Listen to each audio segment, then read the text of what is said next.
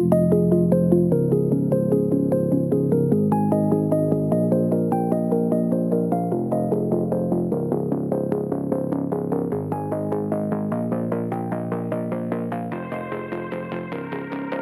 everyone, I'm your host Tom Shaughnessy, and welcome back to Chain Reaction, a research-driven podcast that's a part of Delphi Digital. If you're not on Delphi's research portal, you're missing out on the critical analysis read by the top minds in the crypto space, so be sure to check it out.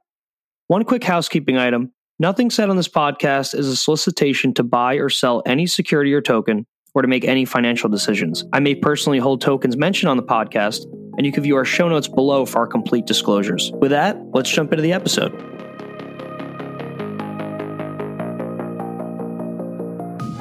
Hey everyone, welcome back to the Delphi Clubhouse. Today we're thrilled to have on Scoopy from Alchemix. We're thrilled to invest in Alchemix recently, along with Spartan Group and others. Choi from Spartan should be joining us soon. And Scoopy, how are you doing? I'm doing great, man. I'm happy to be on with you guys tonight.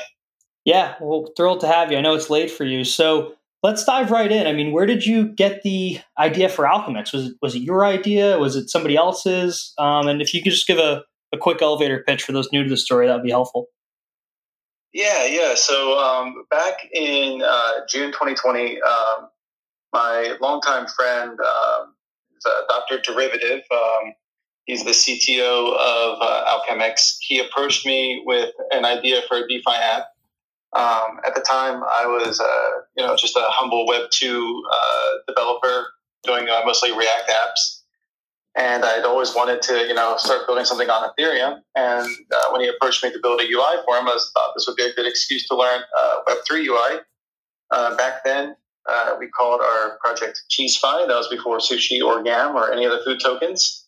And the whole idea for CheeseFi was that you would lock DAI for between 10 and 100 days. And depending on how long you locked and how much you put in, you would get these cheese tokens immediately, and then that DAI would be put into idle because Yearn didn't exist at the time, and then we would harvest the yield from idle to buy back the cheese tokens from a Uniswap market. So creating this kind of like yield token, like it would kind of represent yield. But then we did a lot of research on this model, and a lot of the stuff about the MEV, minor extractable value, and came to light. And there was a big chance that CheeseFi would have failed because of sandwich attacks, where let's say if you go to buy a token on Uniswap and you have pretty high slippage, then somebody could come in and buy it right before you and then sell it right after you and extracting profit in the process. And if this happened enough, then that concept would completely fail. So we had to go back to the drawing board. And eventually, after a few more iterations, we came up with the Alchemix system. When it still, embodies the whole idea of getting your yield up front, but we thought we came up with something a lot more superior by being able to tokenize that yield in the form of a liquid stable.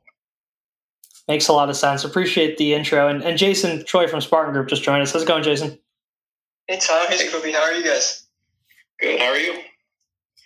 Doing well. Thanks for having me here. Excited to join you guys. Yeah. So, Jason, we're just diving in. Feel free to lob questions Scoopy's way, and we'll go back and forth. We'll keep this conversational. But Scoopy, can you give us just a brief overview of how to use Alchemix, what users on both sides get from using the platform, and then we could dive deeper into Alchemix itself? Yeah, so Alchemix is a system that allows you to realize the future yield of your deposits in Yearn vaults immediedely. So let's say you put $10,000 in Yearn, and that's making 15% a year. A year later, that would be $1,500 worth of yield that you would earn from that. With Alchemix, you can get that right now. It's sort of like a CDP system built on top of Yearn. So you can take up to 50% of your DAI collateral in ALUSD. So you put in 10,000, you can draw 5,000 ALUSD. And what's really cool about this is that when we harvest yield from Yearn, it actually pays down your ALUSD debt in the system. So it's a loan that pays itself off. It might take a couple, 2-3 years to completely pay it off if you do a max borrow, but it's a pretty cool concept. Instead of you paying interest, we pay borrowers interest. So I think it's kind of neat that we flipped, the script on how lending traditionally works. Yeah, no, I agree. And we just had a Paul from our side as well. So interested to dive in. And Scoopy, what's the alternative, I guess, for people to use Alchemix? Like, where do people go today to get leverage? Like, it's just instead of using Alchemix, you just go to Compound, you just go to Aave? Yeah, I mean, if you want to get leverage, typically you would go to an Aave, you would go to a Compound, deposit a collateral, and then you would, be able to draw assets from it. And those are awesome systems, and they can do a lot of things that Alchemix can't do. Like, for example, in Aave or Compound, you could deposit ETH and then borrow any of the assets that are available there. With us, you can only do DAI to ALUSD, and eventually we'll add more stable coins in our version 2 of Alchemix. So, it'll be not just DAI, but also Tether, USDC, SUSD, and other ones as they become more viable. So we only work in mirror assets, because if we didn't, then we would have to have liquidations, because that's something we don't have in Alchemix. You cannot get liquidated. So it's a little bit of a trade-off between Aave versus Alchemix in that regard. It's good. I'm curious because obviously being able to monetize your yield upfront has a lot of different implications. What are some of the most interesting use cases that you've seen people talk about when it comes to being able to kind of just borrow against your future yield? Like, what are people doing with that money they're getting upfront? Well, I'm sure some of you guys know that I'm in eGrow Capital, pseudo-anon VC collective. And one thing that the other members in eGrow are really eager to see is some type of investment portal where, let's say a VC whale can come in with $20 million DAI, and that they could, draw out 10 million ALUSD to use in investment rounds. And I think that's a really powerful tool, because, all of a sudden that risk that you take as an investor is now, essentially risk-free, because your capital base will return back to you. And I think that's one very compelling use case. And something that, us having a liquid pay really facilitates at this moment. I mean, I'm also thinking personally, let's say I know I'm going to need $60,000 for my, annual household budget this upcoming year. I can just take that out, using my collateral in Alchemix, and just, have peace of mind that I have, a nice budget for my family. Also, imagine you buy a car using an Alchemix loan. Instead of, wasting money on a depreciating asset, it's almost like you're breaking even at the end and actually coming out ahead, because the car will essentially pay for itself. Scoopy, so do you view it as, I guess the question is just from an investment perspective, you have an opportunity cost, right? Because you have to deposit DAI to mint your ALUSD, and then you could, I guess, earn yield on ALUSD. But if I have $1,000 worth of DAI, what's the benefit of just putting that in Compound and earning the yield? I guess you kind of answered this already, but I guess I'm just wondering what this looks like at, a full market kind of cycle with full adoption. Yeah, I mean, the whole idea is that, you could even do the same thing in Alchemix. If you put in 1,000 DAI and don't draw any ALUSD, you will see that your ALUSD credits go up every single time that we harvest. So it's essentially the same thing as being in a urine vault. Anyway, except that it now opens up it's a line of credit that it opens up on top of it. So it makes it more capital efficient. Got it. Yeah, you get to pull all the yield basically to the starting point, which is pretty cool. And I guess my other question, I'll throw it back to Jason and Paul. Is there, you're doing this for yield farming, so people could mint ALUSD, pull all their yield kind of forward. Is there a way to do this for the long tail of yield farming assets? If I'm in some yield farm, could I pull all my yield up front? I guess it would be kind of hard to do that from a risk perspective, though, because a lot of the farms are new and volatile. So, I mean, one thing that we've noticed a lot of users are doing is that since, the ALCX price has, been doing pretty well, that a lot of people are, just, borrowing ALUSD and then going into the 3-curve pool, which is it's a curve pool, and then we incentivize it in our farm, the LP tokens. And so people are farming with their ALUSD that way. But we also envision, let's say, you want to go into this new Uniswap like gem, and you're like, I don't know if I want to use all my capital base on it, but I could throw $500 at it. Let me get some ALUSD for that, and then you get rugged, because it's Uniswap. But with us, you're not going to get wrecked at the end. You might, have your DAI locked in the system for a little while if you want to wait for the loan to mature. But at the end of the day, you're not going to end up losing anything other than opportunity cost. Yeah, and I also was tossing this idea to you, Scoopy, earlier today on Telegram, that for crypto natives who want to invest in different projects or want to participate in new communities, it's a really interesting tool because, say, I have a core Ethereum position that I'll probably never sell, right? I'm just earning yield on it. I'm just holding it as a passive position. I can now basically borrow against that ETH and get cash up front to invest in whatever I want without ever having to worry about that loan position. So I don't have to go and monitor my liquidation ratio, my collateral ratio, which, as people who live through the Black Thursday know, it could be a troublesome experience, especially when gas costs are so high that you can't liquidate yourself. So I think for crypto natives especially, this seems like a really cool tool. But I'm curious about in terms of expanding beyond the crypto natives, because right now we're talking a lot about yield farming, a lot about maybe bringing cash up to invest in things. Do you see people outside of crypto, or maybe more of a newcomer to crypto, also finding Alchemix as a useful tool? Yeah, that's a good question. I think right now, just like where crypto is and DeFi is, needing to know how to use MetaMask and things like that, make it something that only really the hardcore users use. It's something that's really only aimed at, DeFi users already. But I definitely think this would be appealing to, quote unquote normies out there. It's just a matter of wider crypto and DeFi adoption to bring it to them. A lot of people in the community are clamoring for something like a credit card using Alchemix.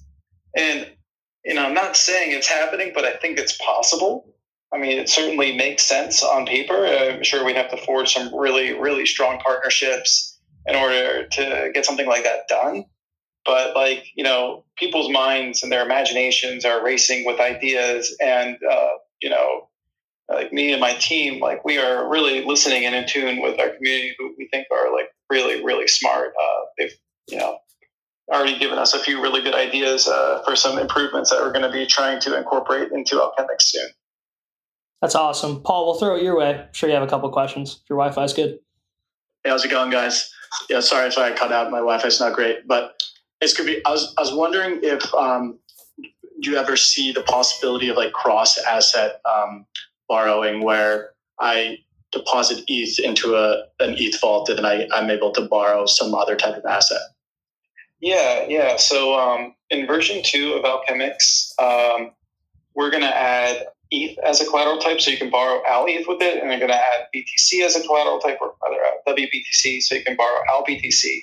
But we're also planning to add ZAPs into the contract. So instead of just saying, I'm going to borrow WBTC, you could say, I'm going to zap my WBTC into, Sushi or DAI or something else. So it'll abstract that and, save the user a lot of time in that process. But the debt would still be denominated in WBTC in that example. Gotcha. Mm-hmm. If we change it up where you could put in ALUSD and then borrow ETH or something like that, it would require that we would have to do liquidations and, use oracles and all this other kind of extra stuff that, I think would take away from some of the elegance of the system. But by using zaps and stuff like that, I think we can abstract it away and make it a really nice UX for users. So there's a lot to look forward to for V2. Hey, Scoopy, could you kind of dive into and we probably should have hit on this earlier on, but can you just dive into how the peg for ALUSD is maintained? Yeah, so it's maintained in 3 separate ways at this current moment. One is all the dye that goes into our vaults gets sent to Urine, and it's earning interest. And when we harvest it, first the system counts that harvest as a decrement of your own debt in AlUSD, but then it gets sent to this transmuter module. And the transmuter is a module that allows you to swap AlUSD to dye 1-to-1. And the idea is that the future yield will eventually pay off, the AlUSD in there. And that's how we were anticipating it to work. It would be like a slow drip going in, and over time you would be able to get your AlUSD positions filled to dye. But we had some very unexpected behavior from our users. They discovered this very degen strategy where, because at the time when AlUSD farms just launched, the curve pool AlUSD was at a premium. And so what they found out is that they could deposit dye, max borrow AlUSD, and then use their collateral, their dye collateral, to repay their debt using the liquidate function. So you can liquidate yourself, right? And in doing so, then they were able to withdraw the remainder of their collateral, that they put that in the 3-curve pool. So that was a really big boost to liquidity for the 3-curve pool. But the interesting thing about that is that all that liquidated dye went into the transmuter. And right now there is 180 million dye in the transmuter. So that's effectively a $180 million buy wall for AlUSD to dye at this point. So with that, that's a really, really strong pegging mechanism. I know that there's been a few whales who have been taking advantage of the transmuter for arbitraging the different rates on the curve finance pool. And the other part of the formula is incentivizing the liquidity and the pay via the yield farming. So those three aspects together have made for an extremely liquid and AlUSD pool and a strong peg at the same time. Maybe it'd be good to kind of take this opportunity to kind of take a step back as well to understand what AlUSD is, just for our listeners, because there are a lot of kind of yield accruing tokens out there, right? So like C tokens in Compound, and you got the A tokens from Aave. So in what key ways are these Al tokens different from the C tokens and the A tokens out there? Well, at this current moment, we don't have the Al tokens in any lending markets. We're waiting on a few infrastructure pieces to come along in order for that to happen. TBA soon, but when that happens, I think there's some people that are interested in listing AlUSD as an asset in their lending protocols. So that will then kind of bring parity to AlUSD compared to the C dye, CUSDC, A dye, etc.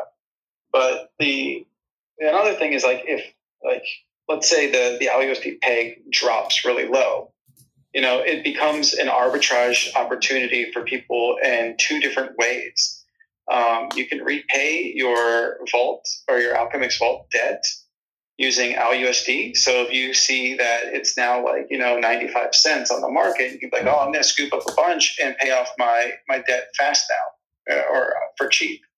And the other thing is that somebody could scoop it off the market for cheap and then put it through the transmuter and then arb the difference in price there. Both of these things, these strategies, also further stabilize AlUSD as a stable coin there. So there's multiple market forces that you can take advantage of in AlUSD that can earn you an edge or some alpha. And this is something that I'm personally curious on, and I think we've discussed this before, Scoopy, but I know some people might look at Alchemix in its version today, before kind of knowing what version 2 is and these other products that you guys are working on, and they might think that, okay, this seems like a feature that maybe someone like a Compound or Aave can build with, like an existing lending protocol can implement on top of them. So what would be your reply to them, and how would you not justify, but how would you kind of explain why Alchemix is needed as a separate product in and of itself? Well, I'll give the same canned response that I gave to you in our Block Crunch recording. I kind of disagree that we're just a feature. We're a product that's tailor-made for our features, right? That one that hasn't been done anywhere in the traditional finance world or in DeFi. It's something so foreign that nobody kind of dared or imagined to do it. But also to kind of expand on that, like in order for like an Aave or compound to do something like this, they'd have to like restructure their products from the ground up. They would probably have to increase the borrowing rates or put users collateral in yield aggregators. And I don't know if they would want to do this because these are like really like backbone projects for DeFi. Like these things are like the lifeblood of DeFi. And if they were to go higher up the Lego stack, I think it might introduce risk that might not be, good for their systems. So, if they also wanted to keep the flexibility of their systems, being able to put in DAI, then borrow, ETH, for example, they would have to have liquidation modules in there, which they do, which we don't, So there are some key differentiating advantages between, Alchemix and the other lending protocols. I don't think we're competitors per se, to Compound or Aave. They have certain qualities that we cannot integrate because we're only doing like mirrored assets, stablecoin to stablecoin, ETH to ALETH, WBTC to ALBTC, things like that. It's both a feature and a limitation of our system. And I guess like maybe those other projects could make a stable coin that's, uses the funding rate or the difference between the funding rate of the borrowing and lending. And I think that's compelling. I just don't know if it's as scalable as the ALUSD system is in Alchemix. Hey, Scoopy, one side question, and that was an awesome question and answer, Jason and Scoopy. Just when we're thinking about just the protocol overall, so like one of the key features, obviously, your sticking point is you just get an advance in your yield farming yield via like a synthetic token. Do you envision, I guess, just moving along the strategy side, like, are you going to allow the community to decide where that yield is earned? Like, I think it's in Yearn today, but, could I potentially, could we potentially deposit that DAI in Idle or somewhere else? Or I guess, how do you guys think about the different areas where you could earn that yield potentially faster so people can get repaid faster? Yeah, that's a great question. So you know how MakerDAO single collateral DAI, it was just you put in ETH and there was one ETH vault and you could draw DAI from it. And then when they went to multi collateral DAI, a whole host of different pools kind of opened up. And now when you go to Oasis app, it's like a long list of different vaults that you can go into. You'll keep on scrolling and scrolling. I think there's like over 40 different vaults that you can go into. And I think that we're going to be doing something similar to that in version 2, where, for if you deposit DAI, not only, can you choose to go into the Yearn YB vault, but maybe if, that is a little bit too risky for your appetite, you could choose to go into Aave or Compound. Or you could choose to go into Stake DAO or Rare Capital or one of the other yield aggregators in the space. So that way you can kind of shop around for rates and also kind of balance it with your own risk appetite. Awesome. That makes a lot of sense, and that'll be awesome to see. And I wanted to switch over to like your native token and value accrual, but I'll lob it over to Paul and Jason if you guys have any more questions on the project itself. I'll confirm from my end. I think I have something that's non-project related, but I can save that for later. Yeah, we can always bounce around. Paul, what about you? Yeah, any developments on or the DAO level progress would be great. I'm not sure if I'm ready to talk about the Alchemix DAO. I'm supposed to be dropping a Medium article this week. Scoopy, we could save you the article. How many listeners do we have in here? Oh man, that's a lot. So let's see. I guess I can offer some thoughts about this, and this will also kind of answer Tom's question about value accrual. I don't want to go into all the details about the DAO, but the current plan for it is that ALCX stakers can go into the DAO, and currently, right now, when we harvest yield from Yearn, 10% of that gets taken to the treasury. We've been averaging somewhere around around $3,000 to $4,000 a day harvested from, or a day harvested from that goes right to the treasury. So we already have a decent cash flow on. We have $70 million or million DAI in the Yearn vaults. We're going to be working on integrating the money in the transmuter to further also bolster the treasury and do some other cool stuff with it. We're figuring out exactly what we can do with it at the moment, but we definitely have some ideas. So between that and the die we have in the Alchemix vault, we should be having a really, really nice cash flow. And as we increase in TVL and we have more collateral types, LUSD supply goes up, there'll just be that much larger of a capital base. And that 10% harvest fee, and then that stuff in the transmuter will be flowing into the treasury. But when people stake out Alchemix tokens, then what we're planning to do is just passing all that on to the Alchemix stakers. So that will create Alchemix into a cash flow token. So it won't just be ALUSD, it'll be the AL ETH, it'll be Al Bitcoin, any other Al tokens that we add in the future. They'll all be part of the revenue stream for Alchemix stakers. Hey, Scoopy, one quick question on Paul's question. So you guys take a percent of the yield and that will flow to the DAO.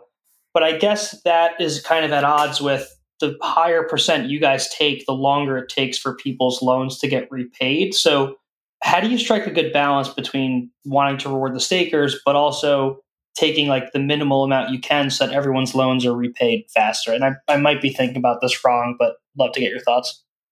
Well, if you look at any of the vault products, they have a fee model that usually is somewhere like, I think Pickle uses like maybe 5% of the profit, but then they take a 0.5% on withdrawal from your collateral. And I think Yearn version 2 is they have a 20% fee on the profit, but no withdrawal fee. So, with that in mind, we thought 10% would be a fair thing for us to charge, because we still do have to run operations to harvest and do other things as a DAO. So we needed some revenue stream in order to sustain the protocol. And we thought 10% was a nice happy medium, that it wouldn't take too much yield away from our stakers, and it would still also provide us, decent cash flow for operations. Got it. That makes sense. I'll cede to Jason and Paul. Also, participating in the Yearn affiliate program as well. So that's another additional source of revenue that'll be coming in. That's cool. Yeah, it's an interesting balance, and it sounds like you guys have a nice happy medium there, which is great. Yeah, we want to do what's best for the users and still have a sustainable protocol at the same time. And I always felt like 10% is a fair number. If I was running a government tax, 10%, that sounds really good, right? It's not too bad. I think everybody would be happy to pay 10% tax. Yeah, no, that's totally fair. I'll cede to Jason and Paul because I just asked one. And this is more of a general question, but what would you say are the biggest challenges for Alchemix, right? In terms of growing this to the next million users? Like, what are the biggest obstacles in the way? Right now, I think our bottleneck is sourcing talent. We're actively trying to bring some more people onto the team. I think we might have a couple people joining us over the next couple of weeks. And when we have that, we'll have more bandwidth to more integrations with other projects in DeFi, and also might have more bandwidth to perform like community requests. Like they want us to make an auto compounder for our farms. And it's like, hey, do you want that or do you want V2? But if we have more devs, then, it'll be a lot easier to, do more things at the same time. So once we scale up our team, we can go faster in our development and broader in our development. But I think what's going to make us, really reach a larger audience is, integrating ourselves into, more and more and more things in the Ethereum ecosystem. Like if you look at DAI, it has, such a strong demand for it because it's used in so many different apps. I mean, it's even used as a native currency in the XDAI sidechain, right? So, like, if we can get more integrations and we can get it to be something that has a natural demand more than, our own sponsored yield farms and stuff like that, then it's going to become sustainable. It'll become something that's in demand across DeFi. And if we can keep this up long enough, then it will become, money, essentially. And that's the goal. in the end is to have a very sustainable ecosystem where people can bank on the fact that they can get their yield up front and do things with it afterwards. So that's what we're really looking forward to. I mean, it would be really awesome if we could partner with payment processors to bring AliUSD into the real world. But I think that might be more of a long-term vision. And we also have other plans for like lots of different modules in version 2, but we are not ready to talk about those yet. I'm going to pull a Hayden Adams on you guys and just do V2 all night long. We're just going to skip V2. We're going to skip V2 and just go straight to V3, okay? Funny you said that because I think just 15 minutes ago, Uniswap just announced their V3. So I guess the tease is over. The tease is over. I was here for the memes, but now they're all over. Turn it up to death. Hey, Scoopy, could you kind of dive into just your take on how you guys handle yield farming incentives and emissions and staking and everything like that? Because there's so many ways to do it. Would love kind of your view on how it worked for you guys. Any things you would change, and kind of just your take afterwards. Yeah. So I mean, I consider myself one of the earliest yield farmers out there. I was in the ETH pool staking there, earning out synthetics back in 2019 before yield farming was even coined, and I've been a very avid yield farmer all through 2020 and up till now as well. And I kind of just looked around the ecosystem about different yield farms and what I thought worked, what didn't work, and then tried to learn from all that to build our model.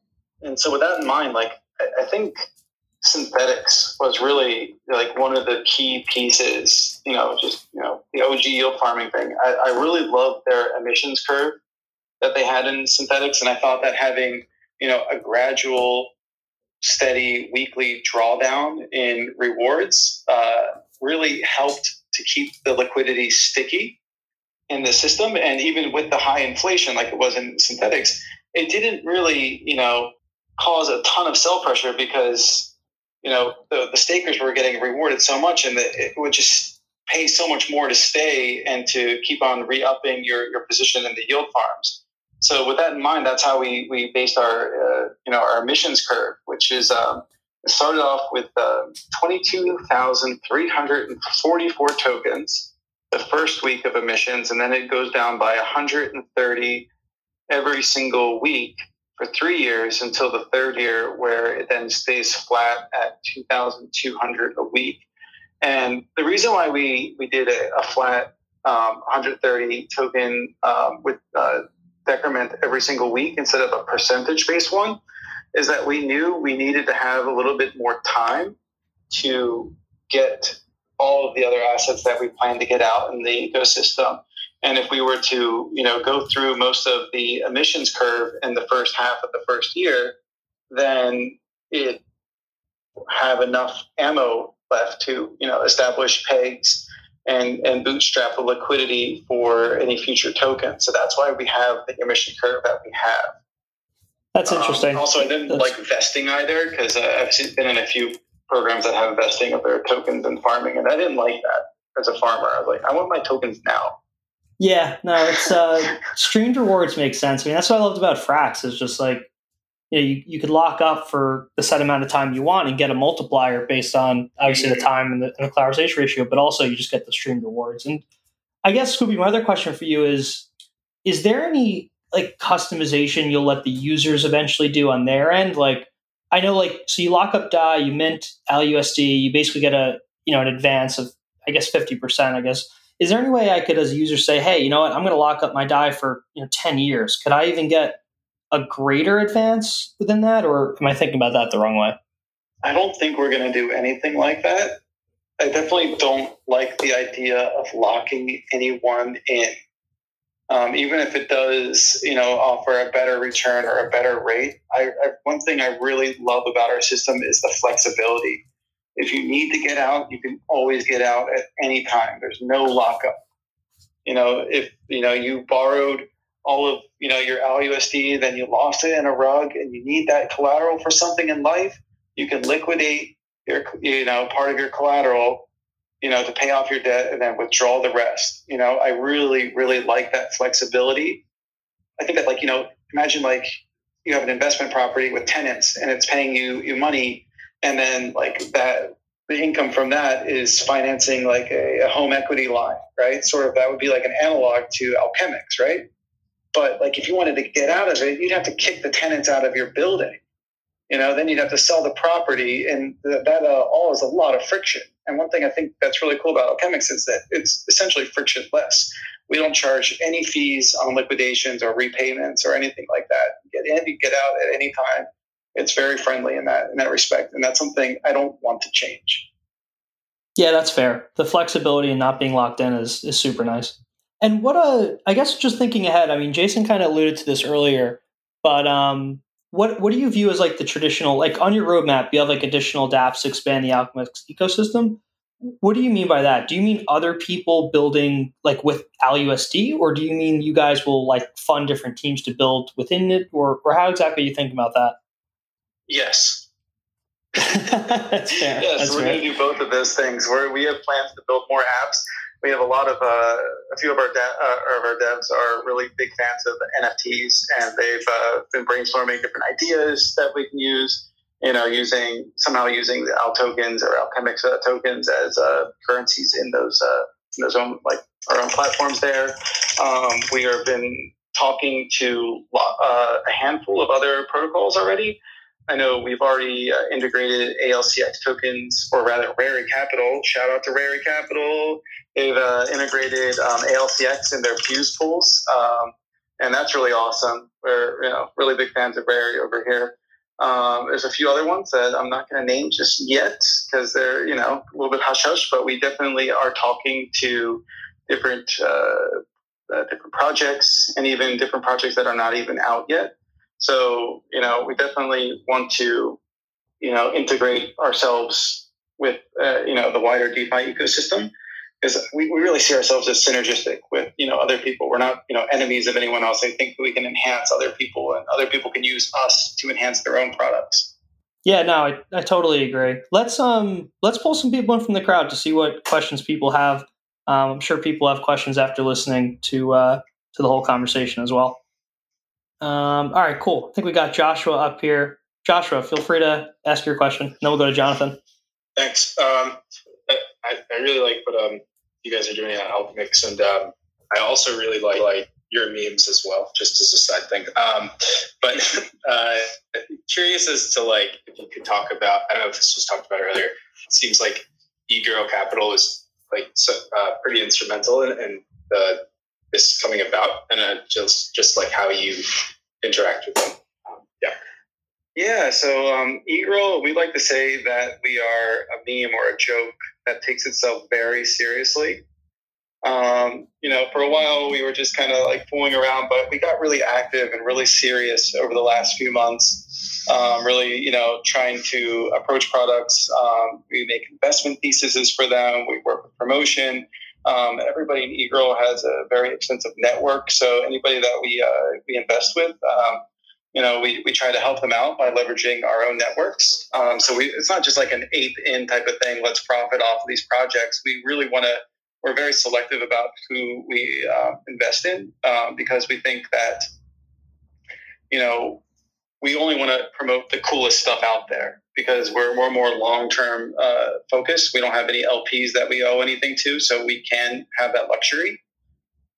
So that's something that we really pride ourselves on over at eGirl. And, eGirl was really instrumental in helping Alchemix get an early boost. Before we launched, we were like, well, it'd be really nice to have a liquid pool when we first start, but it was either I'm going to use all my capital, I'm not quite a whale, or I wasn't, before, we launched Alchemix or anything like that. And it was the options was I'm going to use all my capital to see the liquidity pool, or we can go out and reach out to other people. And when I approached eGirl about it, a lot of the members were, really supportive, and they helped seed, almost all of the initial liquidity for us. there's another group I'm close with called DeFi Chad's Ventures. Actually, we weren't even called DeFi Chad's Ventures until we got into the LGE for liquidity generation event for our sushi pool. But then we were just like, hey, what if we become a VC firm? E-Girl's doing it, and just a meme became reality, kind of. So, and that's how things go.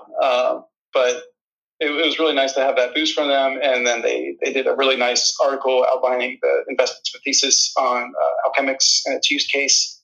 And I think between them promoting it and some of the influencers that are in eGirl, that gave us a lot more visibility than just myself would bring to it. So, they've also been really helpful with connecting us with really good people to help us out in various aspects. So, I can't say enough good things about eGirl. That's awesome. Cool. Thank you. Appreciate the question, Joshua. Let's shoot over to Jonathan.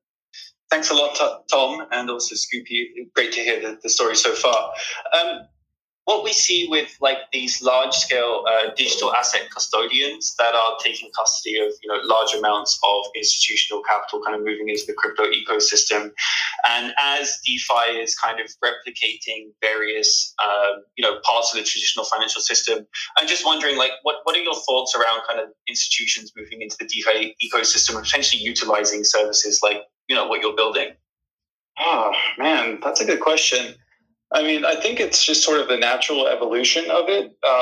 As the crypto space gets larger and more liquidity gets added, via Bitcoin and Ethereum and the other large coins, especially stable coins, then they feel more comfortable jumping in. And then as DeFi matures and they get used to seeing more of the products, structured products that they're used to seeing, like tranches and other fixed interest lending models and stuff like that, then they're going to dip their toes in even more. And then as that happens, it's going to be a snowball effect. As their liquidity comes in, it begets more liquidity. And eventually you're going to see sort of the two worlds merging together, where, of course, there'll be, people, power users who can use MetaMask and, all the other wallets and do everything manually. But I also think you're going to see, traditional fintech just hooking into DeFi itself and abstracting everything for the user. So the user will be like, oh, I'm going to deposit, $1,000 into, my Wachovia account, and now I'm earning 8% interest. That's cool. And it's going to be something just like that kind of going on. And, the average user is not even going to know that it's on crypto rails. And I just think that's kind of the natural evolution of where things are going. I mean, I think, of course, I would prefer people being sovereign users and not requiring intermediary to do all this stuff. But I'm just being realistic. Keeping up in DeFi and managing your finances in DeFi is very much like a full-time job, and I don't think most people are prepared to do that. So having some middlemen in the way that can take care of or take advantage of the advantage of DeFi, then it'll be kind of like a happy medium for much of the world. Awesome. Thanks for sharing. Thanks, guys. Appreciate that, Jonathan. Let's go over to Brian. Such a big fan. I think you guys have been doing fantastic things. I'm a proud AL6 bag holder. My question, guess I got to state that I need the badge for it. But anyway, my question, it's kind of in two parts. So first, I think we've all seen the idea of under-collateralized credit as an on-chain application floated around. So there's been a few white papers on how can we create credit scoring and put that on chain. My question to you is, do you see Alchemix playing a hand for potential kind of future of creditors on chain where, they have a principal amount and they can, build a credit protocol with credit scores and use ALUSD such that their principal's protected? And then the second part of that question, which would expand off that, is what do you see as the composability, aspect of Alchemix? So there's a lot of, if you have a wallet, there's a lot of things that users can do. But what do you think, and this might be a really early question, but what other dApps will you see being built on top of Alchemix that use it autonomously? Hopefully that makes sense. Yeah, okay. So the first one about kind of delegated credit, all I'm going to say is no comment, wink, wink. Okay. I'm not going to elaborate any more on that, or else I will get heated very hard. And as far as integrations with other apps, so I don't want to kind of jump the gun and say who or what just yet, but imagine you're in another protocol that takes, a collateral that's earning yield on it. Wouldn't it be pretty cool if at the same time you're in there that it could hook into Alchemix and you could also borrow some ALUSD while you're in there? Thanks. I just need to play Minesweeper here and listen to anything, but thank you so much. Take care. Thanks, Brian. Scoopy, it makes our job easy, but we got like 10 minutes left if you're still good to keep going. Yeah, I can do this all night, man. All right, cool. Max, you're up. Hey guys, I guess I have two questions for Scoopy. One a little bit more generally. I am just totally enthralled with the space and DeFi generally. Come from like an economics and markets background, and I want to get involved in like just making something myself. And I'm curious, one idea you had that you actually took right out of, that's not original to me, but like providing some sort of way for people not in crypto, but quote unquote normies to get a higher yield by providing their checking account balances basically, and then me providing a sort of bridge for some of the yields that they can get in crypto. Is that it's probably a number of projects do something similar to that, but like that seems kind of scary. Like I don't even know what laws and regulations and all is involved in that. But like, what do you think about like doing projects like that? I mean, like, do I need to be asking anyone's permission or should I just be doing it? What do you think about that? When you're interfacing with the legacy finance world, it's a lot trickier. I know that like some teams have had to go through a lot of hurdles to, get like money transmitting licenses and stuff like that in order to make these things work. I'm not terribly knowledgeable on it myself. I consider myself more of a DeFi native. Like, I only, go to check my bank account like every couple months just to make sure my credit card is paid off and stuff like that. But that's really it. Maybe to, withdraw a little bit of money, from crypto so I can pay some bills. But I'm like 99.9% of my net worth is in crypto. So I largely shun the traditional finance world at this point. So yeah, it's something that is doable, and I'd say like go for it, because these things need to happen, and there's a lot of space available for it, but I'm not sure exactly how to best go about it. Maybe Tom or Jason knows more than I do about that. Yeah, it's a long conversation, probably for another pod, to be honest. Sure. I mean, Tom, I give you a follow. I guess then, what would you say? Like, it just means like starting an idea and then pivoting. Like, I'm just trying to like think about how it is that because it seems like DeFi is kind of limited to right now, like staking collateral, borrowing against it, and then also some of these like just different kind of borrowing and lending kind of iterations, which I like, but. Where is the like bottleneck to doing something even bigger or more ambitious in the space? I mean, that's a great way for me to plug one of my favorite projects, Synthetics. I mean, they have this amazing protocol that allows for unlimited liquidity and no slippage trades. So if you have any of their synthetic tokens, like whether that's a USD stablecoin or Bitcoin or Tesla stock, you can hop from one to the other without any slippage. You pay a small fee, like 0.3%, and you can go from one asset to another. I think that's incredibly powerful, and I think that's going to be something that is going to probably be bridged to the financial world, making me incredibly bullish on synthetics. It's one of those things that I've been farming since 2019 and not even sold one of yet. So, like, I think there's a ton of potential. I know that there's like Saffron Finance who are doing debt tranches and stuff like that, offering more traditional structured products. So I think as DeFi matures, you're going to see just like kind of things that are just like mind melting, and also a convergence of traditional finance in it. Thanks. Thank you, guys. Yeah, thank you, Max. Let's go to CK, and hopefully we give Scoopy a second to catch his breath. Yeah. Thanks so much. Hi, Scoopy. I'll ask you some questions. in Discord before, and thanks for answering me those questions. And a question I want to ask is, what are the risks that you think could harm the longevity of Alchemix that concerns you, and how would they be addressed? Because something like an insider smart contract hack in the case of Alpha really freaks me out. Thank you. Yeah. So one of the things that happened to Alpha is they had this design pattern. It's called the proxy pattern. And with it, it allows for contract upgradability at the expense of immutability. So like the code can be changed.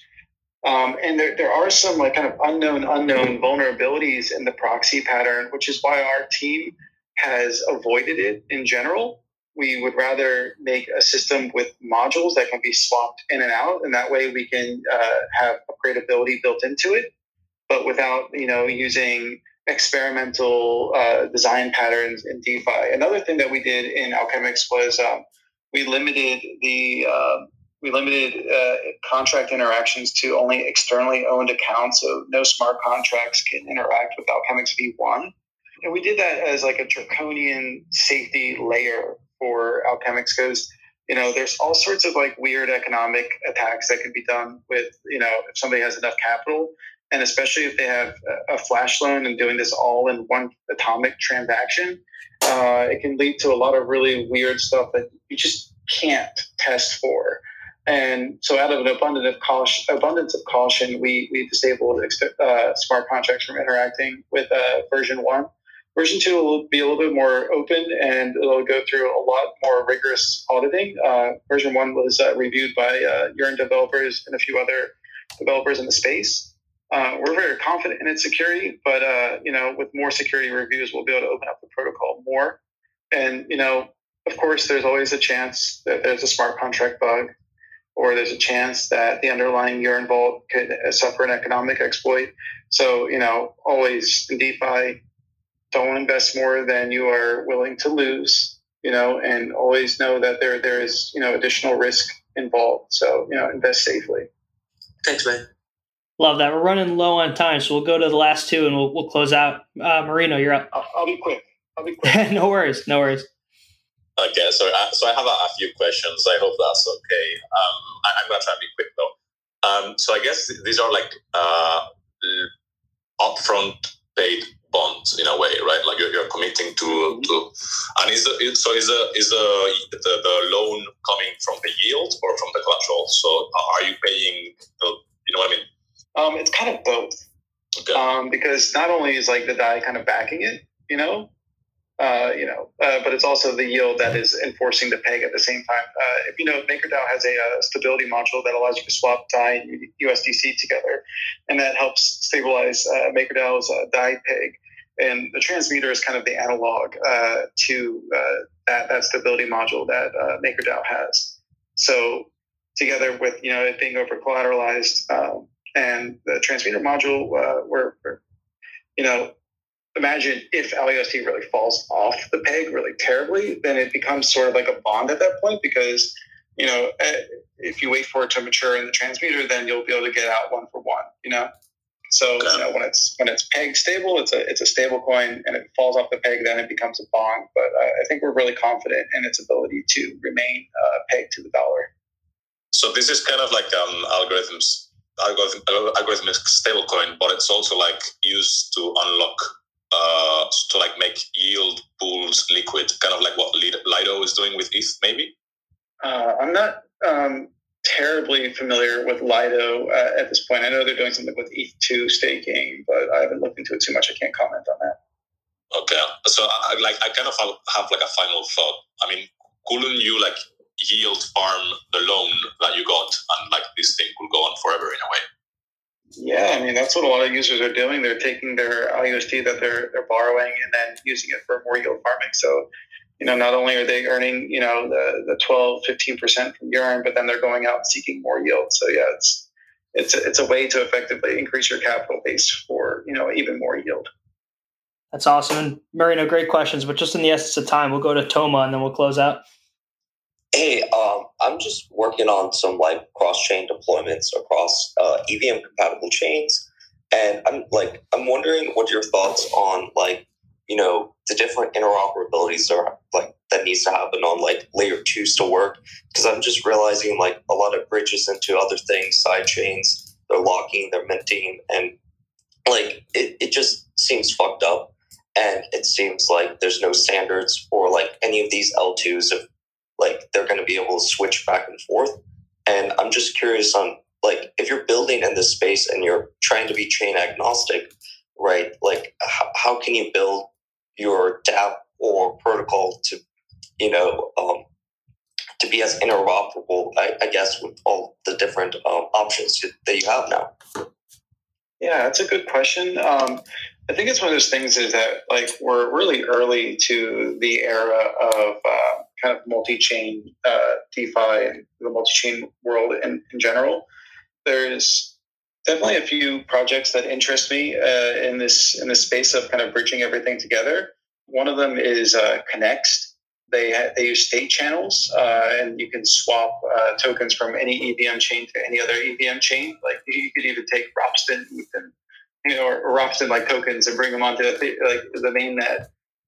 You could go to XDAI, you can go to Rollups, you can go to Matic, or you can go to BSC. You could go to Avalanche using this method.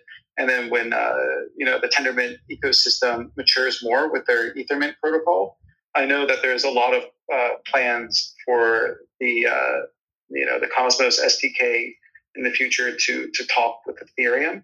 So these things are going to be happening in time, and these bridges are going to be happening in time. We're just really early to it. You're going to see lots of innovations. I know Andre and Jörn are working on cross-asset swaps using Phantom and other blockchains. I know that for Optimism, MakerDAO is offering a bridge using DAI that's going to make it really fast. Like, it's not going to take a week to get off of Optimism with your DAI. It's going to be pretty much instantaneous. I think like the ZK rollup stuff is really, really promising, even though it's a little bit early at the moment because they have these fraud proofs that allow you to withdraw like immediately. So there's no lockup time for that. I just think we're just really early in this space. But when there's more liquidity bridges, when there's native protocol to protocol swaps using something like Thorchain, then like this stuff is really going to come to fruition. I think that's going to be a big theme. I don't know about this year, but definitely in the near future in crypto. I mean, I guess it'll feel like years, but it will only be like a year or two. Yeah, thank you. My ultimate dream is cross-chain loans where I can deposit my asset on one thing and then I can actually borrow it on a different chain. So that would be cool. Yeah, having those be atomic is going to be hard, but like if you're able to wait time for transactions to go across chains, then there'll definitely be cross-chain DeFi in the future. Awesome questions, Toma. And Scoopy, I know it's getting late by you, and I want to respect everyone else's time, so we'll cut this off. But just a couple disclosures. We're obviously invested in you guys through Delphi Ventures. I'll let Jason give his disclosure, but as well after me. Also, shout out to my partner Paul for covering you guys early on, and I just really appreciate your time, Scoopy. We love what you guys are doing, so keep on building. Yes, thank you for listening to my TED Talk. Absolutely. Yeah, thanks everybody. Awesome. Thanks so much, guys. We'll all chat soon. All right. Bye. Hey everyone. Thanks for listening to the podcast. If you enjoyed it, please support the show by hitting subscribe on iTunes, writing a review, or sharing this episode on Twitter and LinkedIn. And stay tuned for our next episode out soon.